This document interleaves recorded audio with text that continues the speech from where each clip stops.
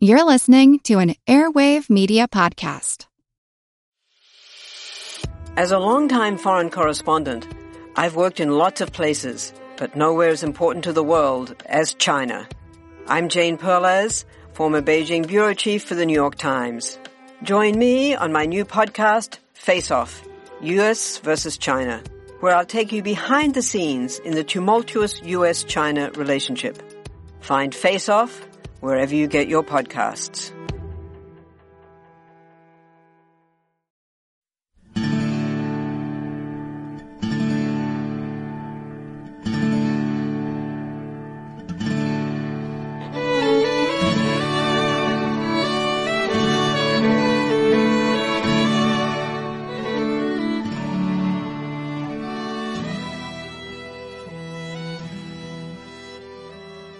Hey everyone, thanks for downloading episode number 109 of our Civil War podcast. I'm Rich. And I'm Tracy. Hello y'all, welcome to the podcast. Y'all may or may not recall how previously on the podcast we talked about the successful Union attack on Hatteras Inlet on the North Carolina coast in August of 1861. Capturing the two Confederate forts on Hatteras Island allowed the Federals to secure the inlet and to seal off Pamlico Sound to Confederate privateers and blockade runners. The Federals had originally planned on simply neutralizing the rebel forts and then withdrawing, but Flag Officer Silas Stringham urged that the Union forces retain control of Hatteras, and so it became a base for the Federal blockaders and a depot for coal and supplies. But even beyond that, the possession of Hatteras also offered the Union military a springboard for further Army-Navy operations against eastern North Carolina. West of the Outer Banks were 6 sounds, the largest being Pamlico and Albemarle, and the Confederacy really had no effective means of preventing Federal ships from operating on these sounds or against a number of major coastal settlements. After the success on Hatteras Island, it wasn't long before the Union Army began making plans for a second attack on the North Carolina coast. Exactly who came up with the original plan for the assault on Roanoke Island isn't certain. Both George McClellan and Ambrose Burnside would later claim to have been the first to think of the idea. Not long after assuming command of the Army of the Potomac in the summer of 1861, McClellan had taken a keen interest in the offensive opportunities afforded by coastal operations along the southern Atlantic seaboard, including North Carolina. But the old General-in-Chief, Winfield Scott, didn't share Little Mac's enthusiasm. McClellan, however, as was his habit, took little notice of Winfield Scott's objections, and he continued to make plans for further invasion of the Carolina coast. On September 12th, Little Mac instructed Burnside to begin raising a force of 2 brigades from New England that would form the core of a division for possible operations along the coast of Virginia and North Carolina. Burnside later recalled that his orders were, quote, to organize in the eastern states regiments near the seacoast, composed as much as possible of men who know more or less about steamers, sailing vessels, surf boats, and etc., and to arm and equip a sufficient number of vessels of light draft to carry this division of men so that they could be moved quickly from one point on the coast to another.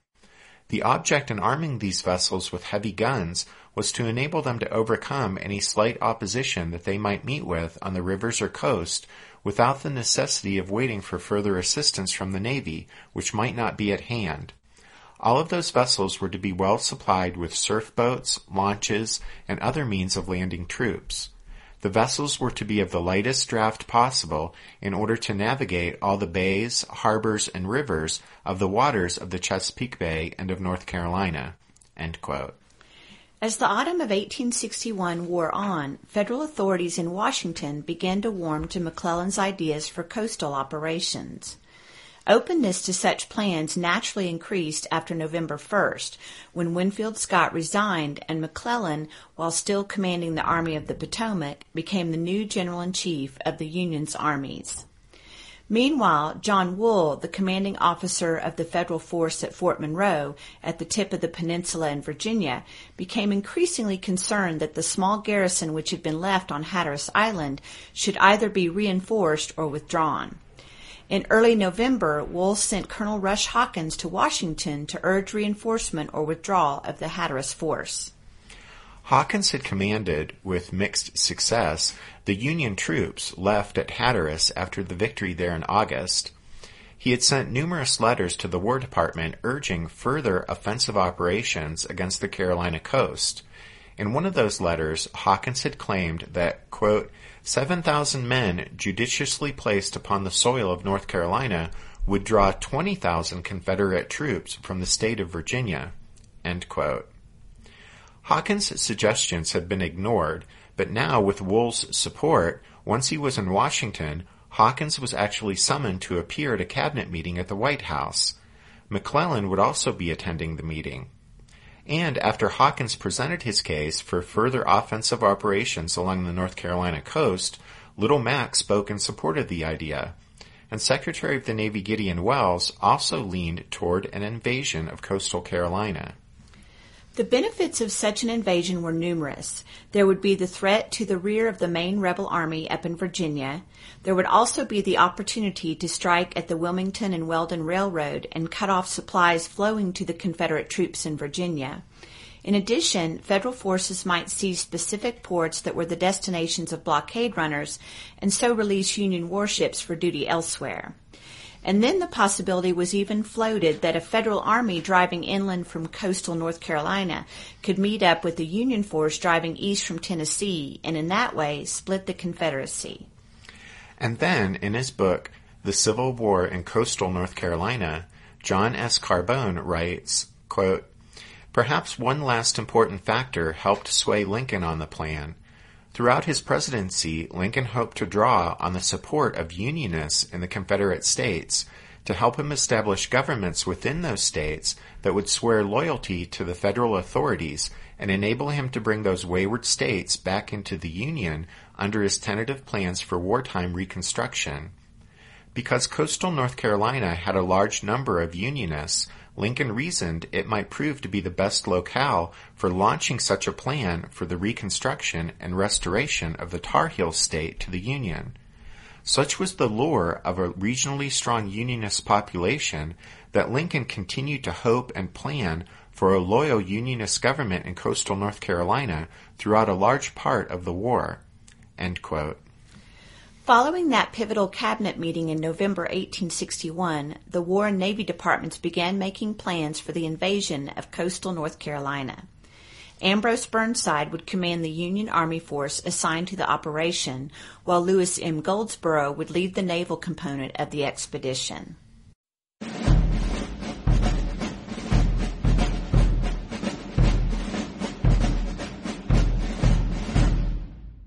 The initial objective of the Burnside expedition was Roanoke Island.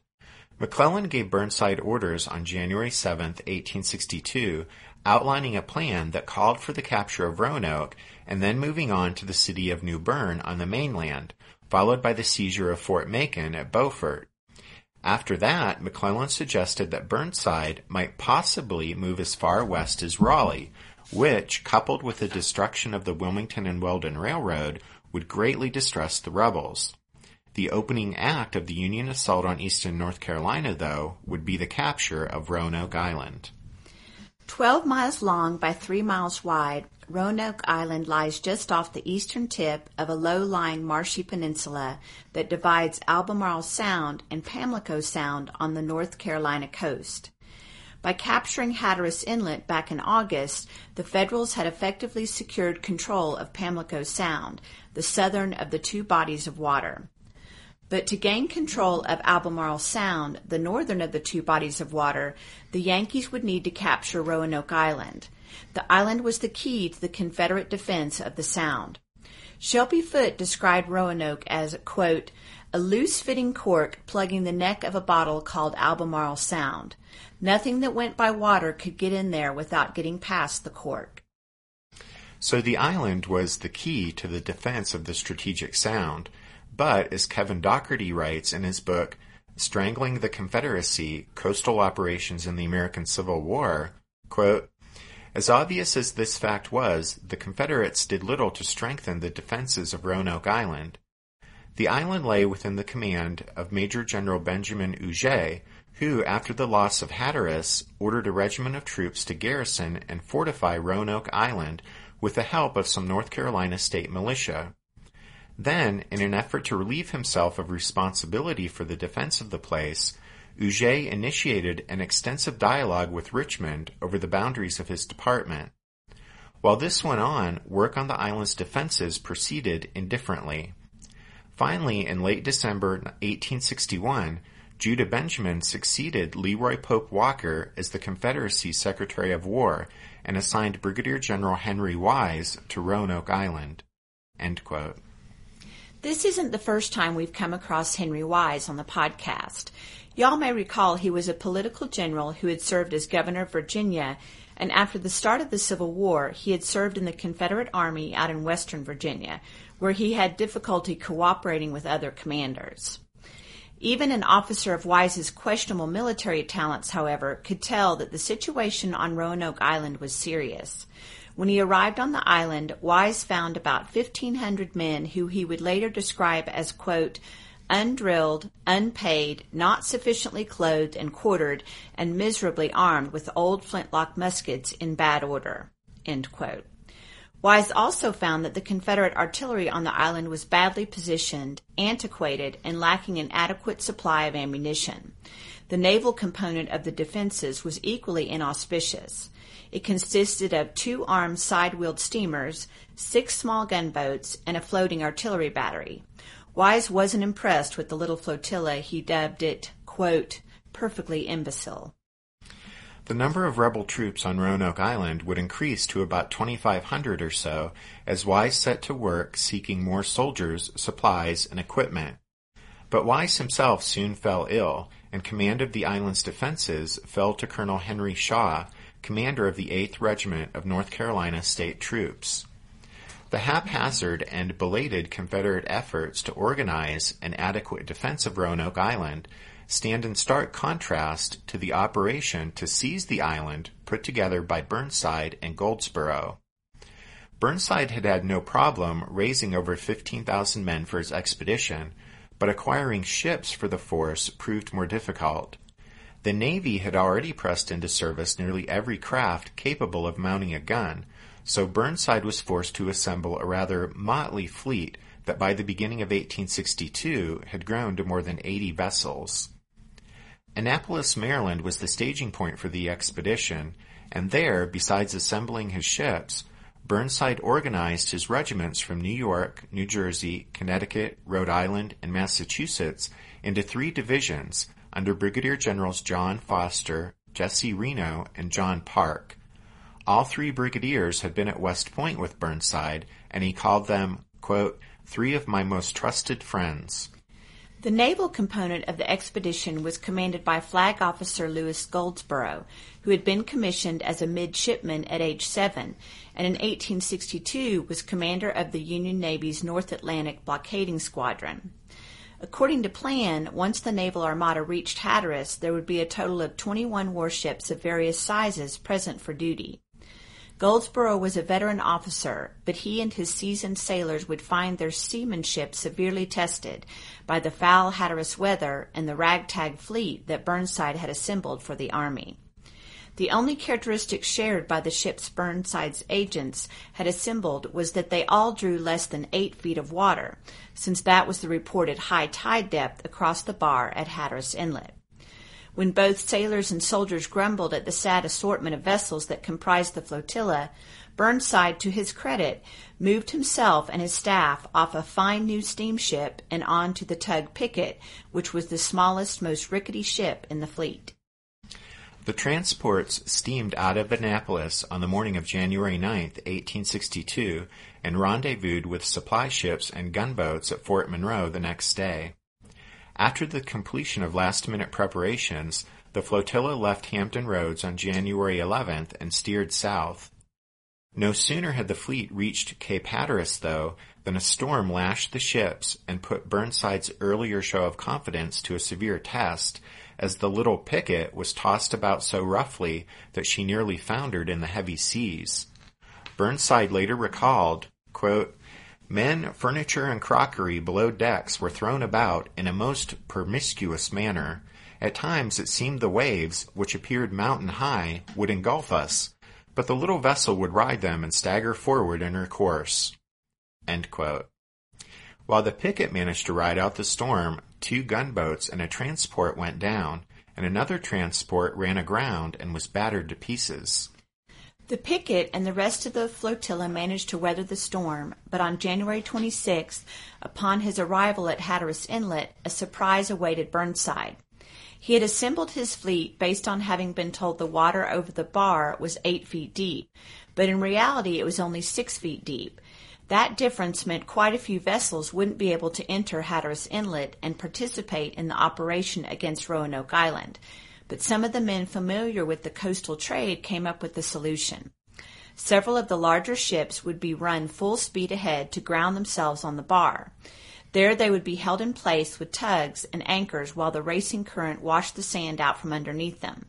It was a slow, painstaking process, but it worked, and a broad 8-foot-deep channel was cut through the bar. By February 5th, the fleet was assembled inside Pamlico Sound. That same day, Ambrose Burnside, after a conference with Goldsborough, issued final instructions to his brigadiers, but there ended up being one final delay when a heavy fog lay everywhere on the 6th. But finally the sun reappeared, and on Friday, February 7th, the Burnside expedition was ready to attack Roanoke Island.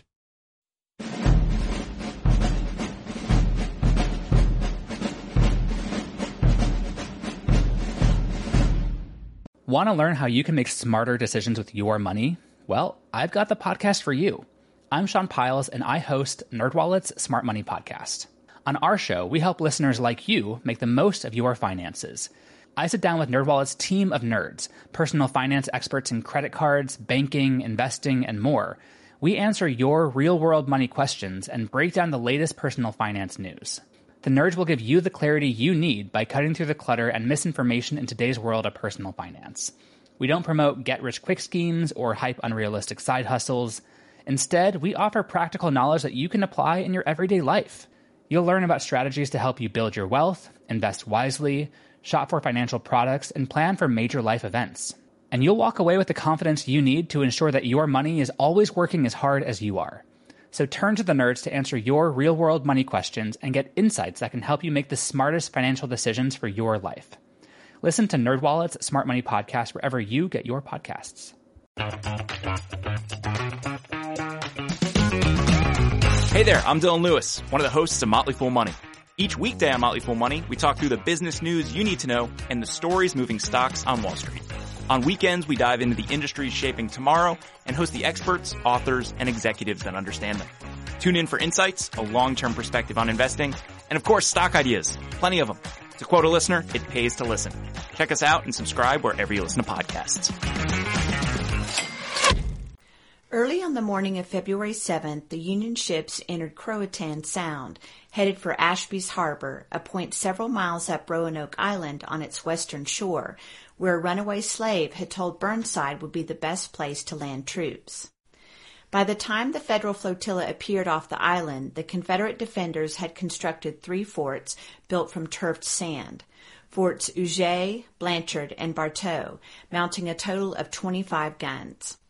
And then running across the middle of the island, blocking the road that connected the north and south ends of the island, a redoubt had been built, although this was really just a set of breastworks 80 feet long, sporting a 3-gun artillery emplacement and flanked by supposedly impassable swamps.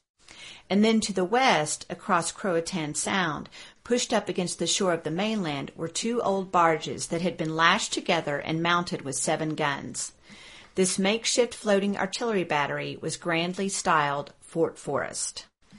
The Confederate troops defending Roanoke Island were from the 31st North Carolina and the 8th North Carolina, and also the 49th and 59th Virginia.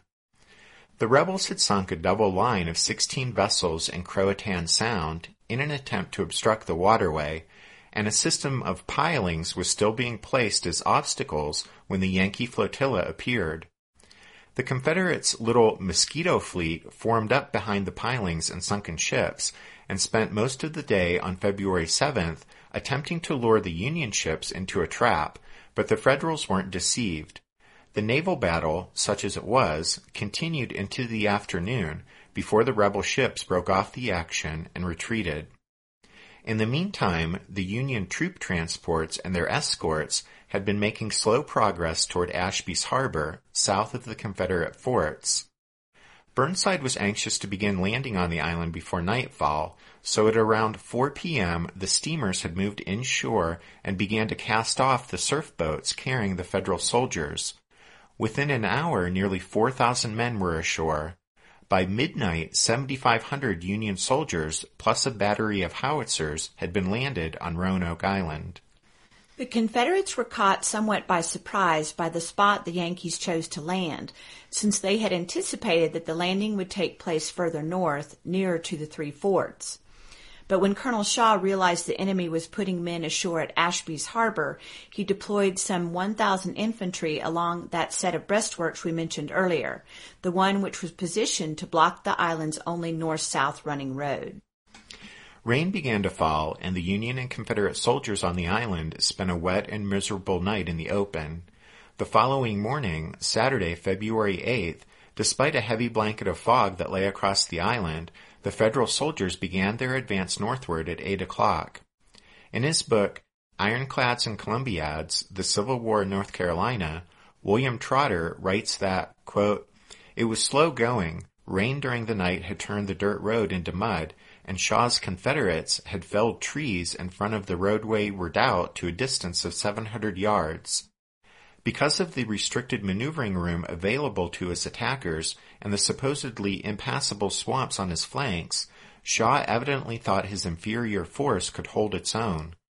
But the restrictive terrain hampered the defenders too. Shaw could find room to deploy only 400 men at the point of contact, and was forced to keep the rest of his command in reserve, some 250 yards behind the earthworks. As it turned out, they were too far away to be of much use when needed." End quote. Burnside's plan of attack was simple. It had to be, given the nature of the terrain and the existence of only the single north-south road running the length of the island. Burnside designated Foster's brigade to lead the attack, spearheaded by the 25th Massachusetts.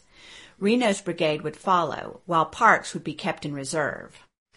The rebels manning the earthworks opened fire on the men of the 25th Massachusetts as soon as the regiment's lead companies became visible on the muddy road. Within minutes, as both sides started to trade shots, the area was shrouded in dense white clouds of smoke from the gunpowder, which hung in the humid air like curtains. Aimed fire was impossible, and one Massachusetts soldier later admitted, quote, "We could see nothing to shoot at, but taking our range by the smoke of the enemy's guns, we blazed away. We fired high and low, thinking if we covered a wide range of ground, we might possibly lame somebody." Since the muddy road seemed to be the only practical axis of advance, this allowed the outnumbered rebels to halt the Yankee forward movement with a blistering storm of musket fire and blast of canister from their 3 cannon. The 25th Massachusetts hit the ground, loading their rifles from a prone position, then rising up on one knee just long enough to fire before dropping to the ground again. Their advance up the muddy road literally slowed to a crawl. After 2 hours of such grinding punishment, the 10th Connecticut moved up to replace the Bay Staters, and the Massachusetts men gratefully fell back. Foster, realizing his brigade wasn't going to carry the rebel position by crawling up the road, decided to send the 23rd and 27th Massachusetts regiments to leave the road and attempt to move around the Confederates' left flank through the supposedly impassable swamp. At about the same time, Reno came to a similar decision and ordered 3 regiments from his brigade to try to get through the swamps and move around the rebels' right flank. Both flanking movements made slow but steady progress, as on either side of the bottleneck on the road, Union soldiers struggled and cursed and flopped around in bogs and muck that was often waist-deep. Besides the clinging ooze, tangles of thorny bushes ripped at uniforms and caught at belts and rifle slings. Advancing with the 51st New York, one of Reno's regiments was George Washington Whitman, the poet Walt Whitman's brother. In a letter to his mother, he described the flanking movement, writing, quote, We worked around their right flank through a thicket that you would think it was impossible for a man to pass through. It was mighty trying to a fellow's nerves, as the balls was flying around pretty thick, cutting the twigs off overhead and knocking the bark off trees all around us. But our regiment behaved finely and pressed on as fast as possible. We were under fire for about an hour and a half before our regiment caught sight of the battery. General Reno gave the order to charge, and away we went, water flying over our heads as we splashed through it. Amazingly, Reno's men had managed to work their way through the supposedly impassable swamps on the rebels' right.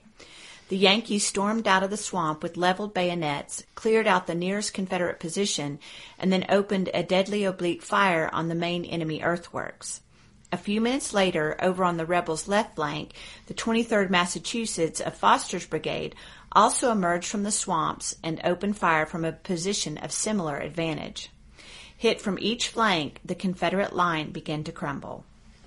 In Ironclads and Columbiads, William Trotter describes what happened next, writing, quote, "The grand finale came in the form of a melodramatic charge by the 9th New York, whose glory-hungry commander, Rush Hawkins, was chafing in his position astride the roadway behind the 10th Connecticut. Hawkins' Zouaves poured down the road, literally leaping over the heads of the astonished Connecticut regiment.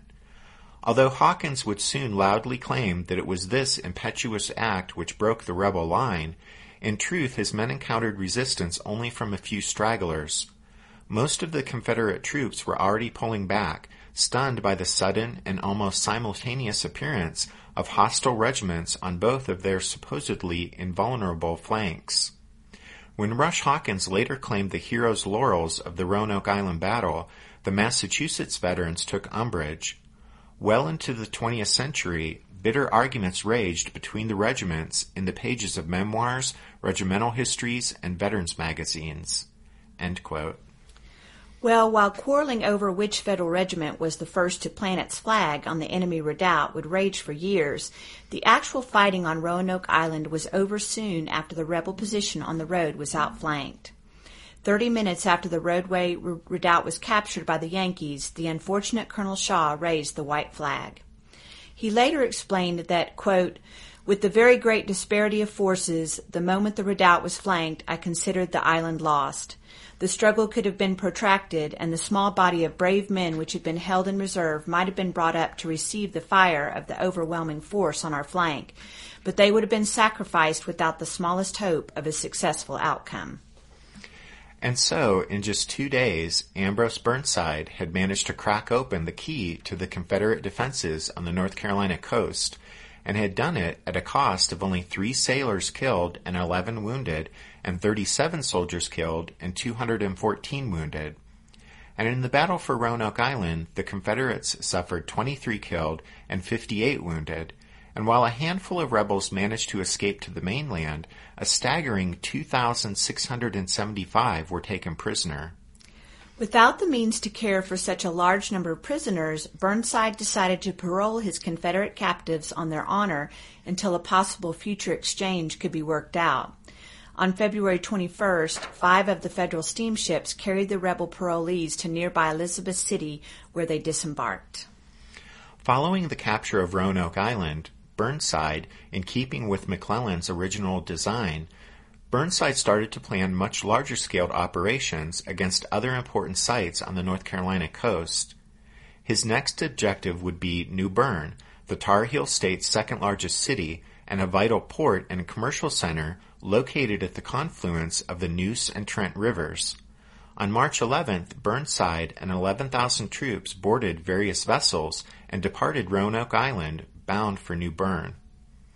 And since that seems like a good stopping point, you guys will have to wait until next week to see what happens next with the Burnside expedition.